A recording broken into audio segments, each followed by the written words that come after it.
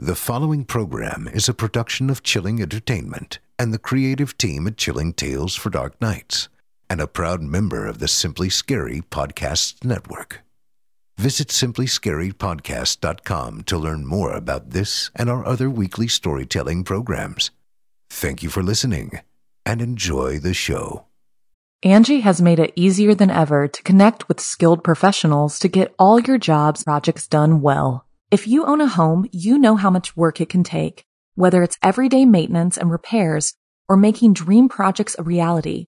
It can be hard just to know where to start, but now all you need to do is Angie that and find a skilled local pro who will deliver the quality and expertise you need.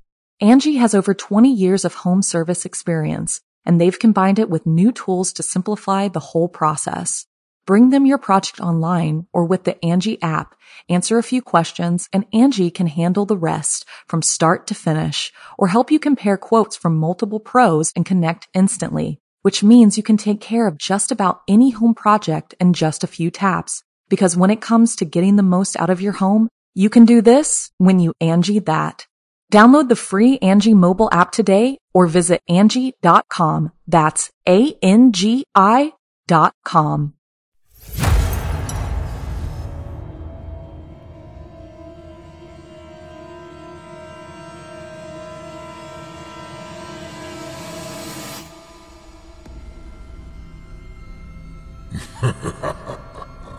Good evening. I'm storyteller Otis Gyrie, and I ain't your grandfather. From where I'm from, we don't do bedtime stories. And if that's what you were expecting, you're in the wrong place. If it's terrifying tales you're after, well then, I've got just the thing. Get comfortable, settle in, turn off the lights, if you dare. Your night is about to get a whole lot darker. Who needs sleep anyway?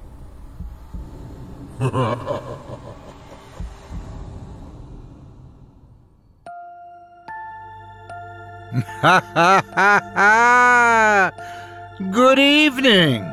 You're listening to Scary Stories Told in the Dark. Welcome, dear listeners, to Season 14, Episode 5. I'm your host, Otis Gyrie, and in this episode, I'll be performing 2 tales to terrify you, courtesy of author Nicole Exposito. Tonight we'll hear stories of unchained greed and possessive personalities. You're listening to the standard edition of tonight's program, which contains the first spine-tingling story.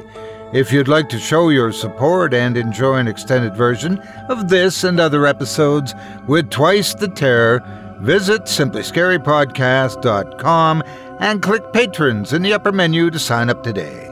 Thank you for your support. Now, it's time to take a walk together down the moonlit trail, so lock your doors, turn your lights down low, and settle in. The show's about to begin. The city. Some of us live there, some of us work there, and some of us would rather deal with what ancient beings lurk in the forest than take one step inside a pop-up restaurant. But for those who enjoy the hustle and bustle, the sense of cohesion and a nightlife not to be missed, there's nothing quite like it. But there are things to watch out for. You never know who's lurking down that steaming alley that's missing a light bulb or two. And of course, that hooded figure on the subway steps. Let's just hope that they're just cold and not hiding a face that would be less than human, shall we say? But sure, all kinds of places have their legends, and one place in particular harbors a particularly interesting one. Let's take a trip to a bar you'll have a hard time forgetting, courtesy of Nicole Exposito, and find out that the clientele aren't all drinking their sorrows away. Without further ado, I present to you The Lawn Jockey and the Butterfly's Wrist. Lately, I've spent all my spare time digging for information about the Angel City Racetrack. It's the newly purchased, newly updated horse racing venue that's supposed to reopen in Hollywood next month. It seems like a terrible investment. The sport of horse racing hasn't exactly been picking up new fans lately. In fact, everyone I talk to seems to think it's mildly, morally gross at best, or grotesquely abusive to animals at worst. Well, I think Angel City's going to make a ton of money for an extremely short amount of time before the place goes up in flames. And then I'm sure the network of shadowy conglomerates that funded the project secured a hefty insurance policy, so they'll profit even more off the wreckage. Don't take your family to the Angel City Racetrack. Let me explain. All bartenders like to talk. Bartenders who work at theme parks and small clubs of Hollywood Boulevard like to talk especially about all the weird crap they've seen. And if you've ever been to Hollywood Boulevard on a Saturday night, you'd know weird crap is a very deep hole. I used to be one of them. I rimmed rock glasses with black salt and drizzled grenadine to look like blood at Kruger's and Myers, a horror-themed nerd bar between Ivor and Cahuenga. I told myself when I got hired, a week after college graduation, that bartending at the K&M was a placeholder job, a gap year, a momentary band-aid while I studied for the LSAT and/or applied to business school. But I liked the job. I liked the work and my coworkers, and I made a great amount of money. My professional life became an endless stream of costume parties, classic horror screenings, and scary movie trivia nights. In other words, my wildest childhood fantasy made real. Halloween every day. Next year, I'd promised my parents. Next year was the year I picked a real profession. Year N+1 to infinity. Monday nights, O'Rourke's Pub through industry nights, especially for the city bartenders and waiters and dancers and Uber drivers who hustled all weekend while the rest of the city partied. I used to attend with my clique of Hollywood Boulevard bartenders, drink Jamo and ginger, and talk about all the weird crap we'd seen that week. Around midnight, about the same time, we'd switched from mixed drinks to redbreasts straight up. Our stories were veered from wacky tourist encounters toward the supernatural and unexplainable. We'd kick around local urban legends like the Gatsby clown, supposedly young blonde thing with a bob and flapper dress used to pace up and down Hollywood Boulevard in flawless, intricately detailed clown makeup. Sightings of her occurred between 3 and 5 in the morning, after the bars closed and all but the bravest urban wanderers had found their way home. If you crossed paths with the Gatsby clown and you asked politely, she'd describe, in gross, grisly detail, your pending death. She wouldn't tell you when you'd die, though. But since those who spoke with her tended to go missing shortly afterward, I'd assume the answer to when was soon. There's also the one about the beast of Cahuenga, a 6-foot-long purple 8-legged cryptid that looks like a cross between a Gila monster and a cockroach leviathan, sighted in dumpsters on quiet nights. Or, if you like your bar stories good and bloody, there's the Vaca Verde taco truck. It's said to be a front operation for an organ harvesting ring, which snatches lone drunks off side streets, chops them up for parts, and grinds the unsellable organs into taco meat. And then there were the legends about the butterfly's wrist. Those were different, because the butterfly's wrist was real. At first glance, the butterfly's wrist didn't warrant a second. It was a nondescript little dive bar a couple blocks west of mine, sandwiched between La Cantina Flora, famous for its bottomless frozen margaritas, and Checkers Piano Bar, famous for jazz bands and $25 espresso martinis. The butterfly's wrist didn't have a theme of its own, just a red lamp over the door, tinted windows, and a dirty gray awning which displayed its name in faded white letters. The place was never busy, never advertised, no posters, not even a menu board out front, and seemed to exist solely to catch spillover from the cooler, more interesting bars that surrounded it. It remained open for 9 months total, from mid-2019 to early 2020.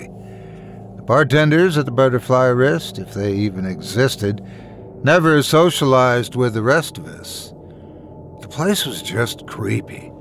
So, of course, again and again, we found ourselves talking about it.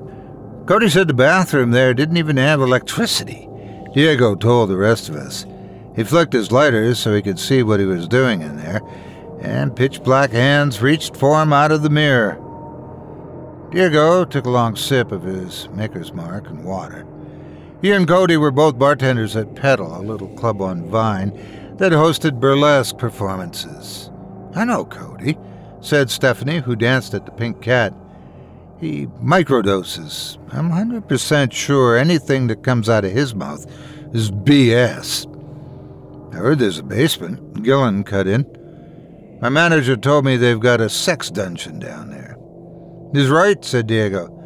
"They do the sickest crap you can't find other places. Pup play, girls who'll drug you and stick needles into your balls." Stephanie rolled her eyes. "Sure." "Yeah, there's not a lot of basements in California," I said. Not sure why a random bar would have one. "They've got a backyard," Rebecca piped up. We all shut up and paid attention to Rebecca. She waited tables at La Cantina Flora next door to the Butterfly's Wrist. The Butterfly Wrist is like half the size of Cantina, Rebecca continued, but the lots are identical, so there's this asphalt backyard behind the Butterfly Wrist. I think it's supposed to be for parking, but it's all walled in. I'll see guys go around the side of the building, then I hear a gate slam. So, something goes on back there. Paul, a cook at Checker's Piano Bar, nodded. Something with animals, dogs. A couple of times I heard dogs barking and going crazy. "Didn't some dude die in that bar?" Florida asked. "It was on the news." "I think it was outside on the sidewalk. 2 drunk tourists got into a fight." "No, that was a different story," Floyd insisted. "Some local rando, an accountant, I think, died inside the bar. He was shot. I heard he was poisoned." "I met a guy who used to work there," said Matt. Again, we shut up and listened. Matt managed the bar at Stella's library. He'd never mentioned knowing a bartender from the Butterfly's Wrist before. "It was a couple of months ago," Matt explained.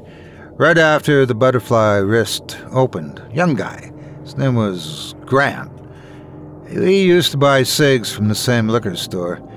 He told me they had a bartender wanted sign in the window, so he walked in, and what do you know? The owner was there. Middle-aged guy with a European accent.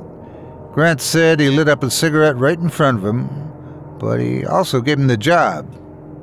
"Is there a basement?" Diego asked. Stephanie shook her head. Matt shrugged. "If there was, Grant never saw it. He also never saw the owner again. No manager, no security, usually worked alone, and he told me he could have got away with anything. Underage kids, drinking on the job, whatever. He said no one there gave a crap what he did." Paul raised his glass. "Perfect gig." "I doubt it," Matt said. "Grant lasted 3 weeks. The tips were crap. The only customers the place attracted were weird loners or drunk frat boys who'd gotten thrown out of the other bars. But that wasn't all. Grant said the bar didn't feel right, like it just had some real twisted juju." Angie has made it easier than ever to connect with skilled professionals to get all your jobs projects done well. If you own a home, you know how much work it can take, whether it's everyday maintenance and repairs or making dream projects a reality. It can be hard just to know where to start, but now all you need to do is Angie that and find a skilled local pro who will deliver the quality and expertise you need. Angie has over 20 years of home service experience, and they've combined it with new tools to simplify the whole process. Bring them your project online or with the Angie app, answer a few questions, and Angie can handle the rest from start to finish or help you compare quotes from multiple pros and connect instantly, which means you can take care of just about any home project in just a few taps. Because when it comes to getting the most out of your home, you can do this when you Angie that. Download the free Angie mobile app today or visit Angie.com. That's ANGI.com.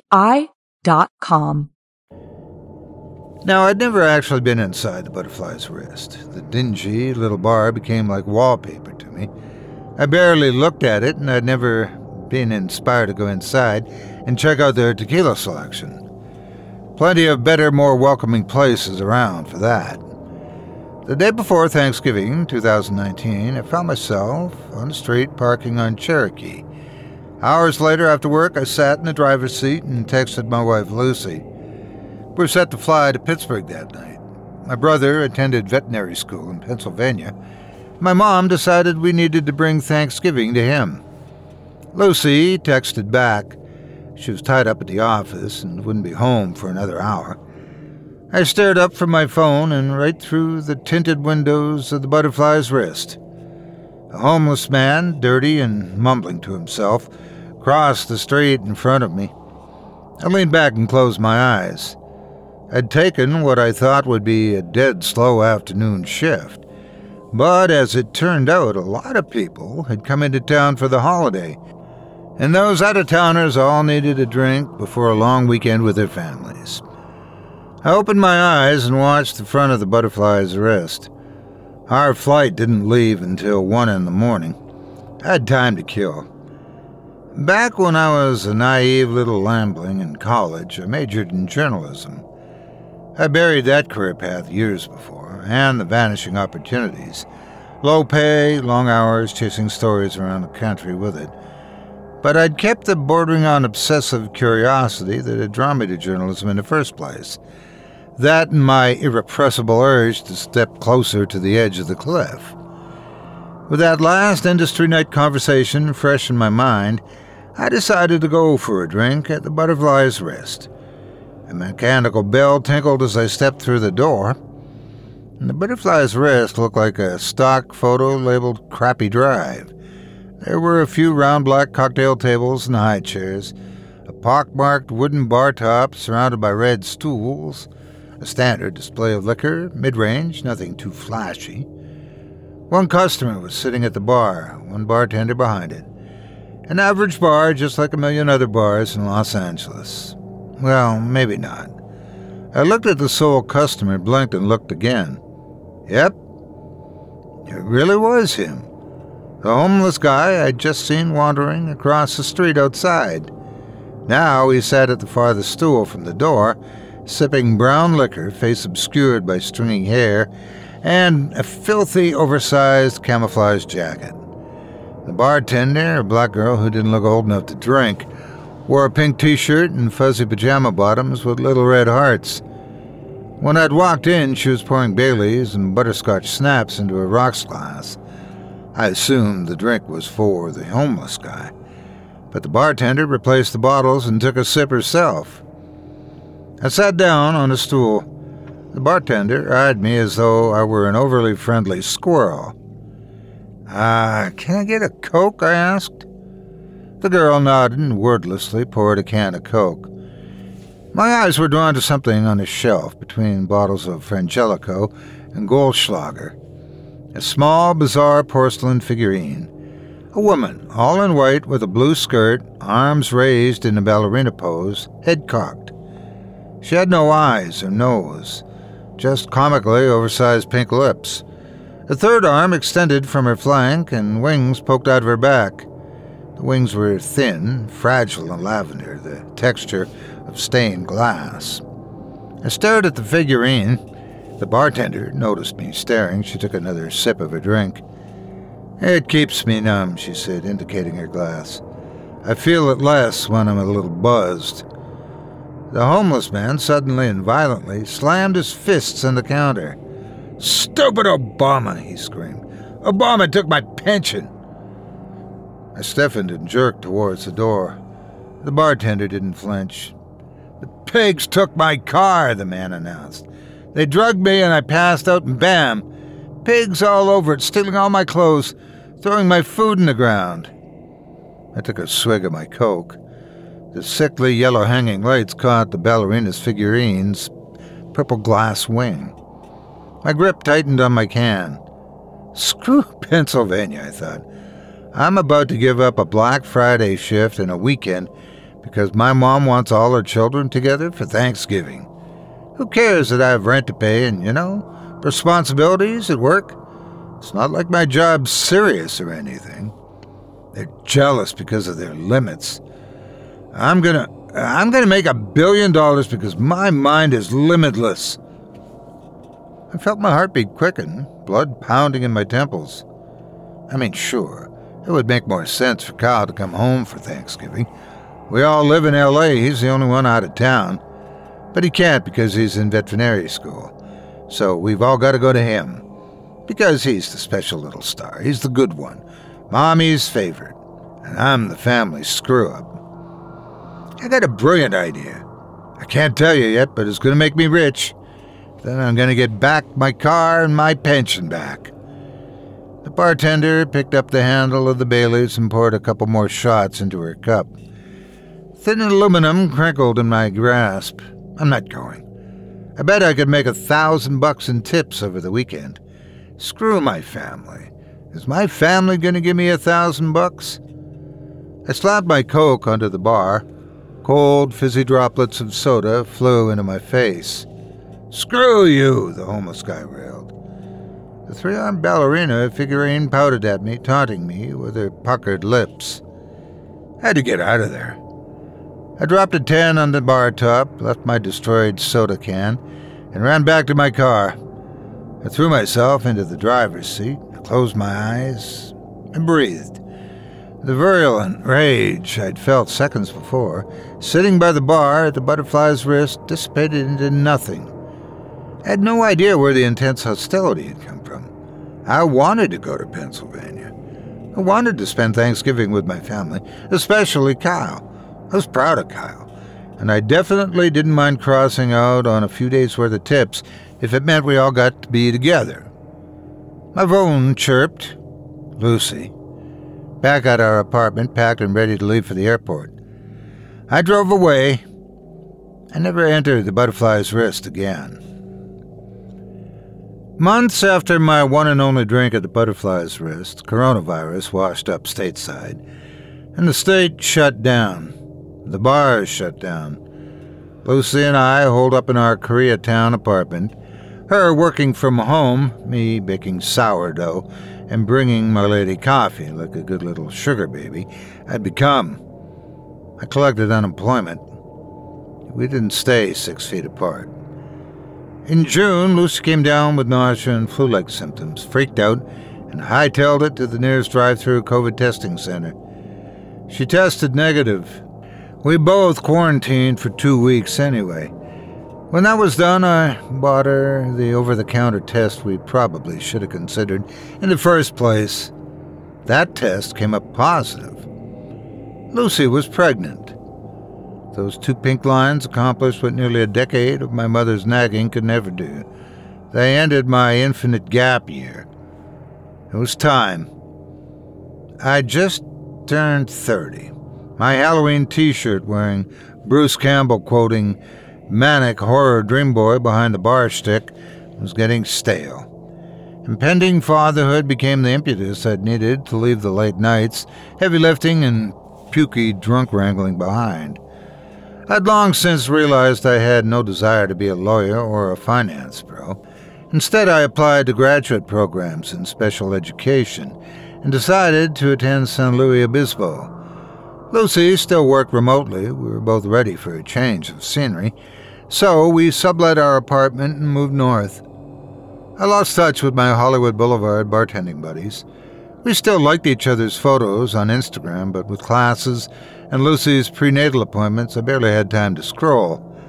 I knew after COVID not all the bars reopened. One that closed forever, the Butterfly's Wrist. We couldn't blame COVID for that one. It was a news item most people missed. In late February of 2020, with a viral pandemic closing quickly in on the West Coast, it had been easy to scroll right past the LA Times article about the Hollywood dive bar that burned down. I remember that morning, one of my last days of work before we shut down indefinitely. Flakes of ash settled on my windshield and a gray haze snaked around cars and trees and buildings. I had to pull a U-turn on Cherokee. 2 giant LAFD trucks barricaded the intersection. Cop cars lined the block and the sidewalk was cordoned off with yellow police tape. I learned later the most suspicious of my bartender friends were right.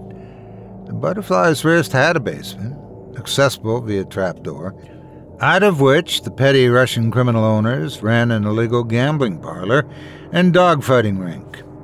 Side note, massively screw anyone who engages in dogfighting. No lube. That night, a game of blackjack ended with one player, let's say displeased with how things went down.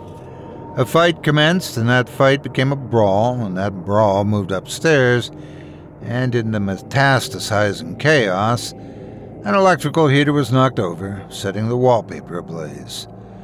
4 patrons died, 8 were hospitalized, at least 5 men were arrested, and the Butterfly's Wrist was a total loss. I looked online and found pictures of the wreckage, the charred and splintered bar top and exploded liquor bottles. I definitely saw, small bits of white porcelain littered across the floor and melted purple glass. Fall semester of 2021, my school reverted to in-person classes. That was a blessing. I enjoy sweatpants as much as the next guy, but as anyone who's ever taken care of a newborn can attest to, when you've got no reason to leave the apartment, that bubble gets pretty tight. Shaving is the first casualty, then bathing, and from there, it's a downward spiral to vermin-infested oblivion. My point is, I was grateful to return to campus, slide on pants with a zipper, and have conversations about anything besides breast milk. I liked my cohort. Most of them were like me, late 20s or early 30s, working schlubs, some with kids, looking for career stability, after years spent being interesting. The most interesting out of all my classmates was a girl named Greta. She was about my age, and she worked as a ghost hunter. Not a ghost hunter like those douchebags with a cable reality show. The way Greta described it, she was more of a ghost therapist.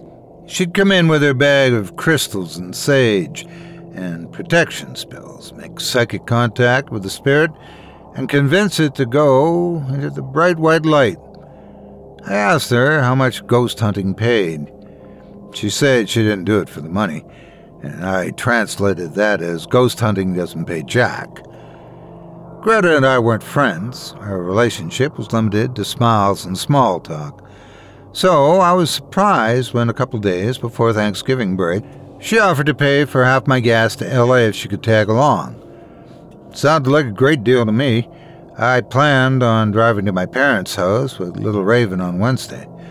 Lucy had a huge project due for work and desperately needed a quiet night in our apartment alone. If Greta didn't mind sharing the back seat with the baby, I told her I'd take her as far as she wanted to go. Hollywood, she said. I have a job there. We set off the day before Thanksgiving. Greta came armed with strange luggage, a knapsack, a rolled-up sleeping bag, and an incredibly creepy plaster figurine in the shape of an old-time jockey. The doll was bigger than Raven, and it looked older than Greta and me. It was made of thick plastic, a little boy with a massively oversized head, a blue jacket and ball cap, pants that had once been white, and boots that had once been black. The color in its eyes had washed out, leaving empty white circles. Feather-like mildew stains covered its blue jacket and discolored skin. I raised my eyebrows at the jockey boy. Greta didn't offer an explanation, but she shoved the disturbing thing under the seat and covered it with her hoodie. The first 2 hours of the 3-hour drive were quiet. Raven slept in her car seat. Greta and I stared out our respective windows and appreciated the scenery. My GPS routed me toward the address Greta had scrawled on a Starbucks receipt. As we pulled through Agora Hills, the stench of a dairy fart permeated the car. I switched lanes for the next exit. "Sorry," I said to Greta. "Someone needs a diaper change." I pulled into a Target parking lot, grabbed my diaper bag, and maneuvered a now whimpering Raven into her baby Bjorn. As I velcroed and strapped, I saw Greta undo her seatbelt and climb out of the car. "You can wait here if you want," I told her. "I'll just be a few minutes." Greta shrugged. "It's fine. I need to get some stuff anyways." I made a pit stop in the family restroom with Raven and picked out a cheap bottle of red wine to take to my parents' house. I met up with Greta in the checkout line. She'd chosen 2 items of her own, a spiral notebook and a pack of pens. A writing instrument and writing paper. Seemed like odd equipment for ghost hunting. In the car, back on the 101, I indulged my curiosity. "This job in Hollywood," I asked Greta, "what is it? Like, what sort of spirit are you exercising? Murder-suicide? Little Victorian girl? Bruce Willis and who doesn't know he's dead?" Greta smiled. "That reference is like 20 years old, dude." Her smile faded. "Actually, I don't know what exactly I'm doing." "Well, who hired you?" She scrunched her face. "A guy. Said his name was Tim. Our age, maybe wearing a suit. He just emailed me out of the blue and asked to meet at Starbucks." "What'd he say?" I pressed. "Did Tim the suit inherit a haunted house?" Greta looked uncomfortable, like she didn't want to be having this conversation. "A haunted business, I think. Tim said he was working on behalf of a client. He didn't really specify. Gave me $10,000. That shut me up. $10,000, she continued, and he promised me another 10 grand when the job's done. I've never made so much money in my life." "Yeah," I warned. "But that's what sex workers say right before they drive out of the boonies to meet the serial killer." "It's not like that," Greta snapped. I didn't respond. I got the impression she was trying to convince herself more than me. She sighed. "Okay, fine. It's kind of unsettling. I'm supposed to go to this abandoned building and spend the night. Tim said I can do whatever I want to do, smudging, crystal work, Wicca, so long as I follow 2 rules. 1, every hour, I need to write a diary entry in the notebook. And 2, I have to bring an old-fashioned lawn jockey. Hence, Boy Annabelle?" I indicated the creepy figurine under the seat. She nodded. "Yeah, I found him in my grandmother's garage." Greta's ghost hunting gig sounded like how to end up on a true crime podcast 101. But she was an adult and she swore she was a professional and, well, had nothing to offer that compete with 20 grand, so I kept on driving. I got off the 101 at Cahuenga, turned onto Hollywood Boulevard and stopped at the address Greta had given me. Then I realized what that address actually was. The burned-out husk between La Cantina Flora and Checker's Piano Bar. The abandoned wreck that had once been the Butterfly's Wrist. Numbing cold trickled down my spine and my arms and my legs. My fingers tingled. I felt a warning surge of adrenaline curdle in my veins. I remembered that night 2 years before. I'd sat on a bar stool, staring at that disturbing ballerina figure with 3 arms and purple wings, Hulk smashing a Coke can while seething in anger. I turned to Greta, who was gathering her sleeping bag and lawn jockey. "Listen," I started. I used to work around here. This place is weird." I finished weakly. Greta smiled reassuringly. "Serious? I've slept in a house where a father murdered his whole family. I'll be fine."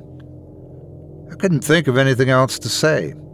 I didn't think a few ghostly gamblers dead in a brawl would deter Greta. That sounded more folksy than bone-chilling.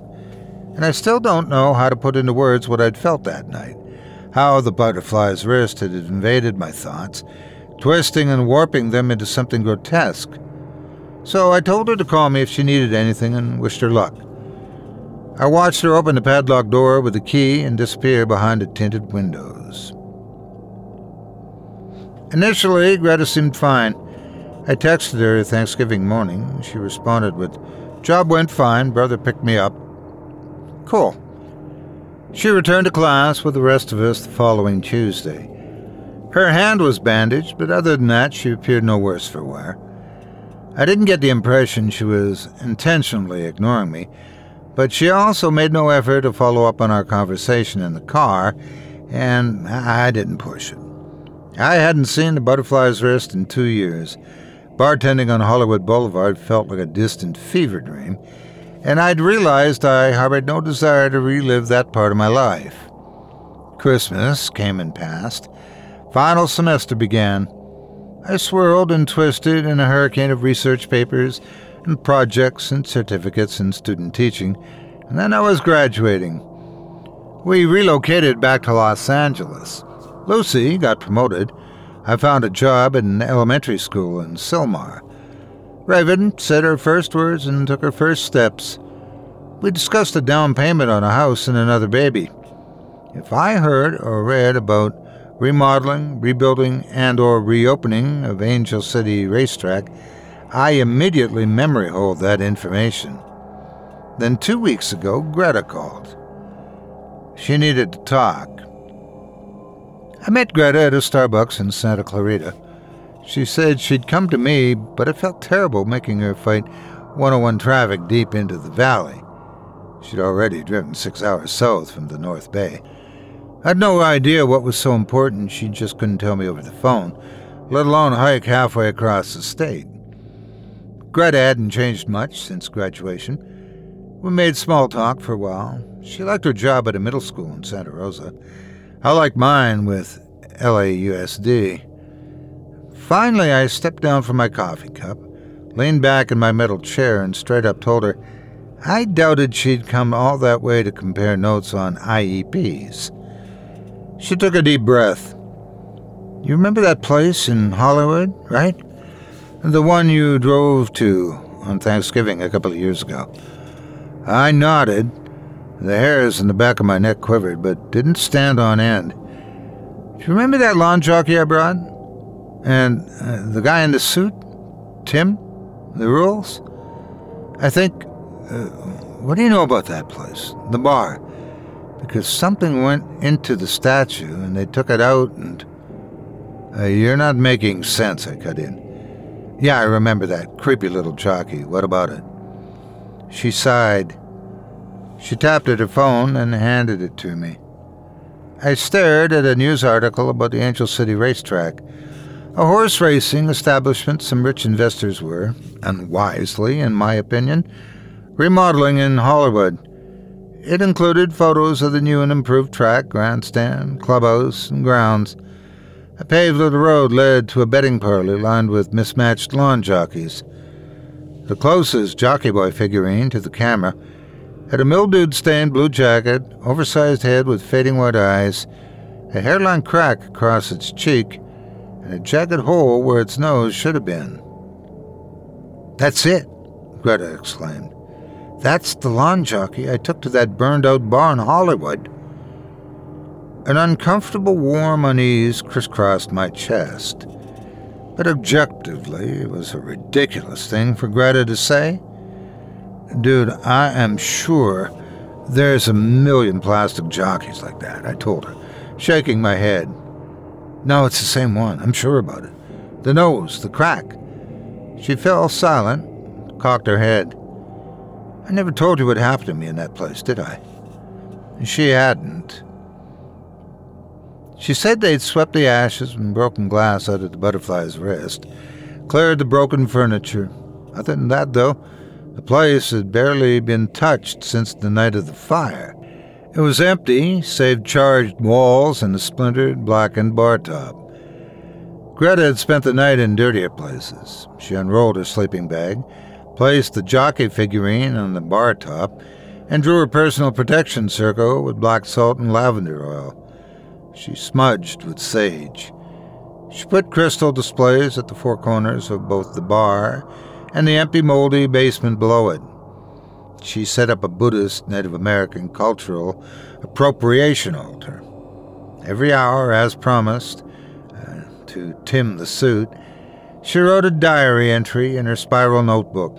She meditated, read her tarot cards, and smudged again before curling up and falling asleep. The little girl woke her around 2 a.m. She was about 10 years old, with short, curly brown hair and a knit-collared, button-down dress. Greta immediately recognized the girl as a spirit because the cooked white rice she placed at her altar shriveled up and turned black. But Greta wasn't afraid. She smiled kindly at the ghost girl and asked her name. Justina Mazer, who died in 1943. Her father operated a small grocery store in that very spot, the place that would one day become the Butterfly's Wrist. Their little 2-person family lived in an apartment above the grocery store. Her father saved his money. He didn't trust banks, so he kept it in a bag. He saved and saved. He intended to use his accumulated fortune to bring his brothers and their families to California from Nazi-occupied Poland.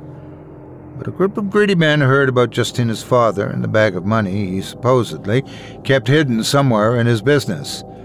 One night they forced their way into the store and upstairs to the apartment. They grabbed Justina from her bed and put a gun to her head. If her father didn't hand over the loot, they threatened to kill her. Then the gun went off accidentally. Justina crumpled to the ground. Her father, overcome with grief, lunged at the men and wrestled the gun away from them. He declared they'd never find the treasure they sought. Then he fired a bullet into his own temple. Greta should have kept talking to the girl, she admitted. She would have led her toward that bright white light, guided her to eternity.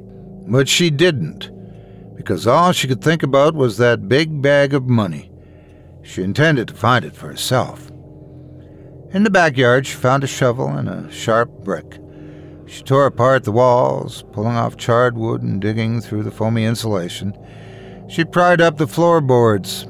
She beat holes into the walls of the basement and jammed the shovel into the ground until it shattered. It's all my father's fault, she thought. He died of cancer when Greta was 9 and left the family with nothing. My mother's a worthless idiot. Her mother had wasted what little money they did have on alcohol, cigarettes, and falling for a pyramid scheme. I'll show my brother. When I find that money, I won't share with him. Revenge for how he sold our mom's house and took all the money to start his dental practice. He's never even offered to help me pay for grad school. She tore and bashed and destroyed. Her muscles ached and her fingers bled, but she didn't care. My friends are all broke, stupid idiots. I'm paying too much money for that lousy school. I know my landlord is going to make up lies to keep my deposit. The money will be mine, and I'm going to laugh at all of them. Tim, the suit, arrived at 8 o'clock. He found Greta in the basement, sifting through shards of shattered concrete flooring.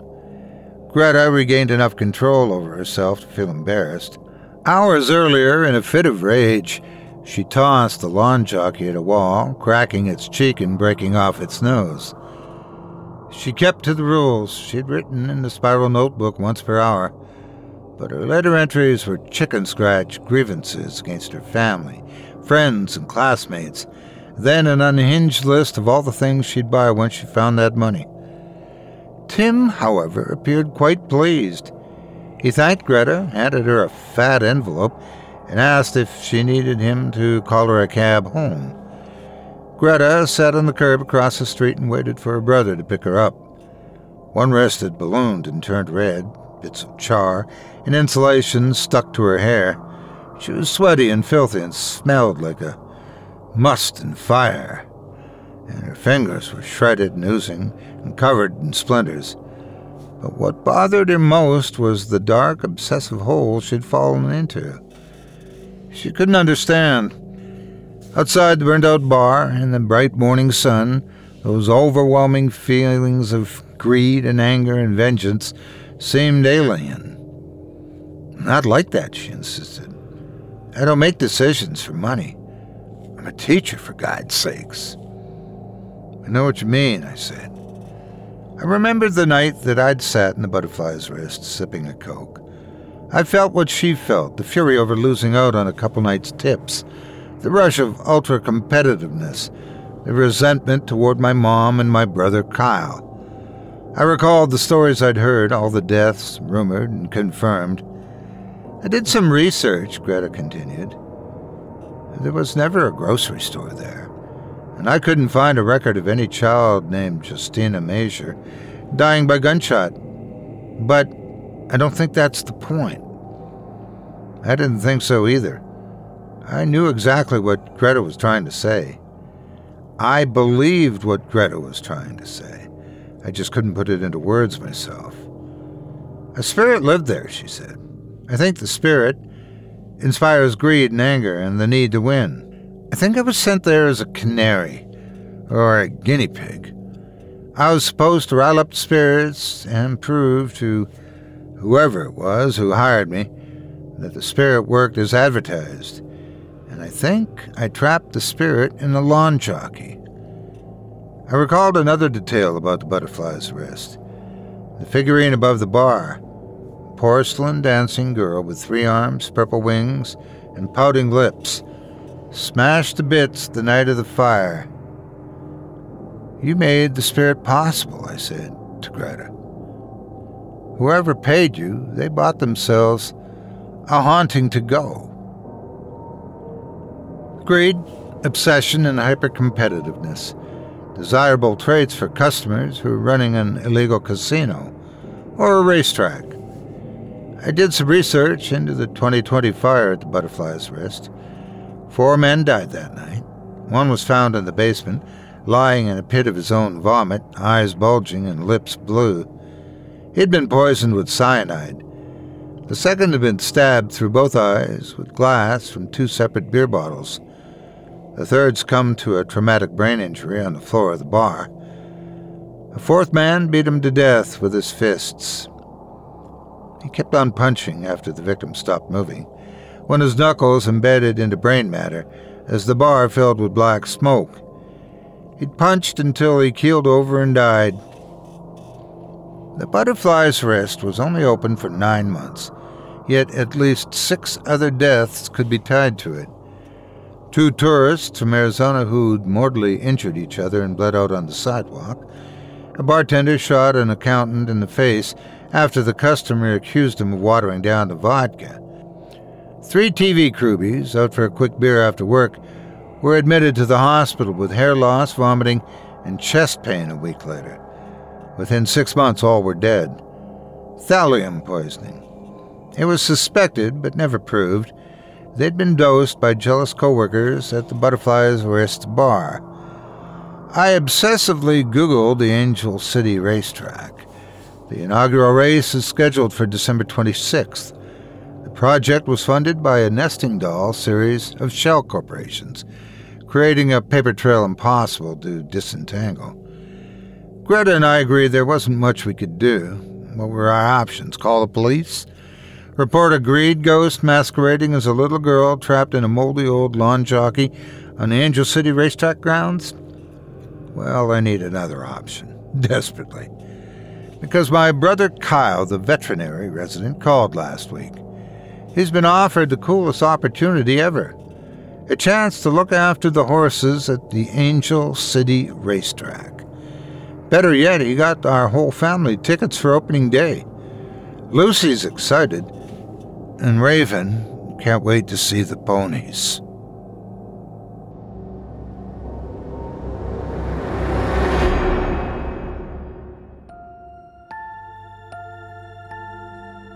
I hope you enjoyed The Lawn Jockey and The Butterfly's Wrist by Nikki Exposito, as performed by yours truly. If you've enjoyed what you've heard tonight, I'd like to remind you one last time that tonight's featured author can be found by visiting simplyscarypodcast.com/Nicole-Exposito.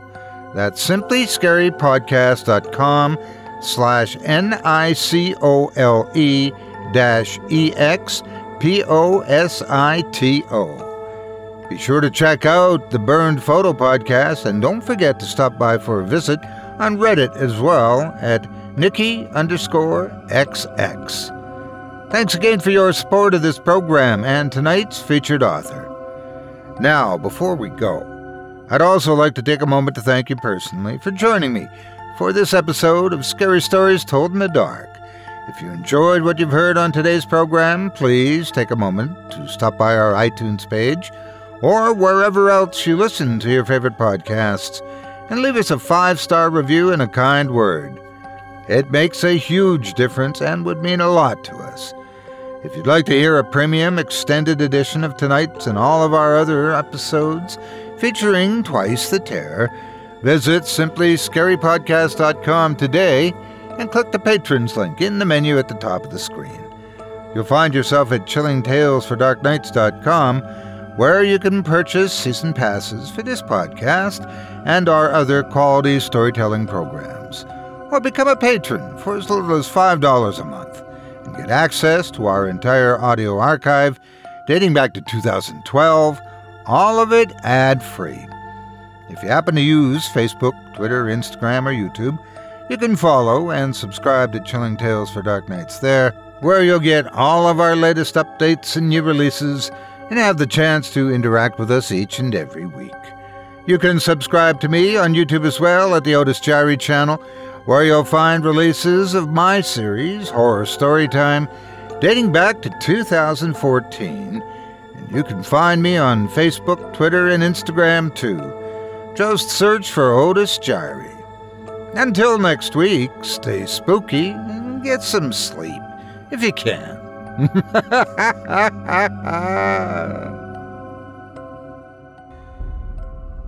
Thanks for listening. You've been listening to Scary Stories Told in the Dark, a production of Chilling Entertainment and the creative team at Chilling Tales for Dark Nights, and a proud member of the Simply Scary Podcasts Network. Visit simplyscarypodcast.com today to learn more about our network and our other amazing storytelling programs. Tonight's program was hosted, and its featured stories performed by yours truly, Otis Diary. Selected stories have been adapted with the kind permission of their respective authors. Original music provided by Luke Hodgkinson and Jesse Cornett. Sound design and final mixing and mastering provided by executive producer and director Craig Groshek. Program's artwork and logo by David Romero. If you're looking for some fresh tales on a daily basis while waiting for the next podcast, check out my YouTube channel, the Otis Diary channel, and my extensive collection of narrated tales there. Simply search on YouTube by my name, and you'll find me. And don't forget to subscribe and press the bell notification icon to get my latest releases. Got a scary tale of your own that you'd like performed? I take submissions. Email it to me today at otis@simplyscarypodcast.com to have your terrifying tome considered for production in a future episode of this show. That's otis@simplyscarypodcast.com. If you've enjoyed what you heard on tonight's program and are joining us on your favorite podcast app, subscribe to us to be sure you never miss an episode, and leave a 5-star review and a comment. Your feedback means a lot to me. You can also follow Chilling Tales for Dark Nights and yours truly on Facebook to connect anytime and get the latest updates on this and other programs and my channel. If you're listening on the Chilling Tales for Dark Nights YouTube channel, do us a favor and hit the subscribe button and the bell notification icon for CTFDN as well to get more spooky tales from me and the crew and another episode of this program each and every Wednesday. And don't forget to hit that thumbs up button to tell us how we're doing and leave a kind word or a request. And don't forget to visit us at chillingtalesfordarknights.com and consider supporting the team by becoming a patron.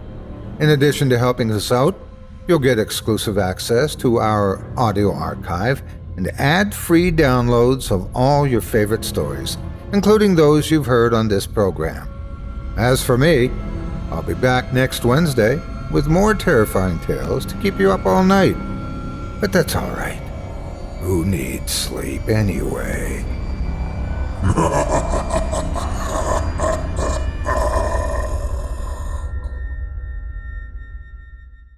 Angie has made it easier than ever to connect with skilled professionals to get all your jobs projects done well. If you own a home, you know how much work it can take, whether it's everyday maintenance and repairs or making dream projects a reality. It can be hard just to know where to start, but now all you need to do is Angie that and find a skilled local pro who will deliver the quality and expertise you need.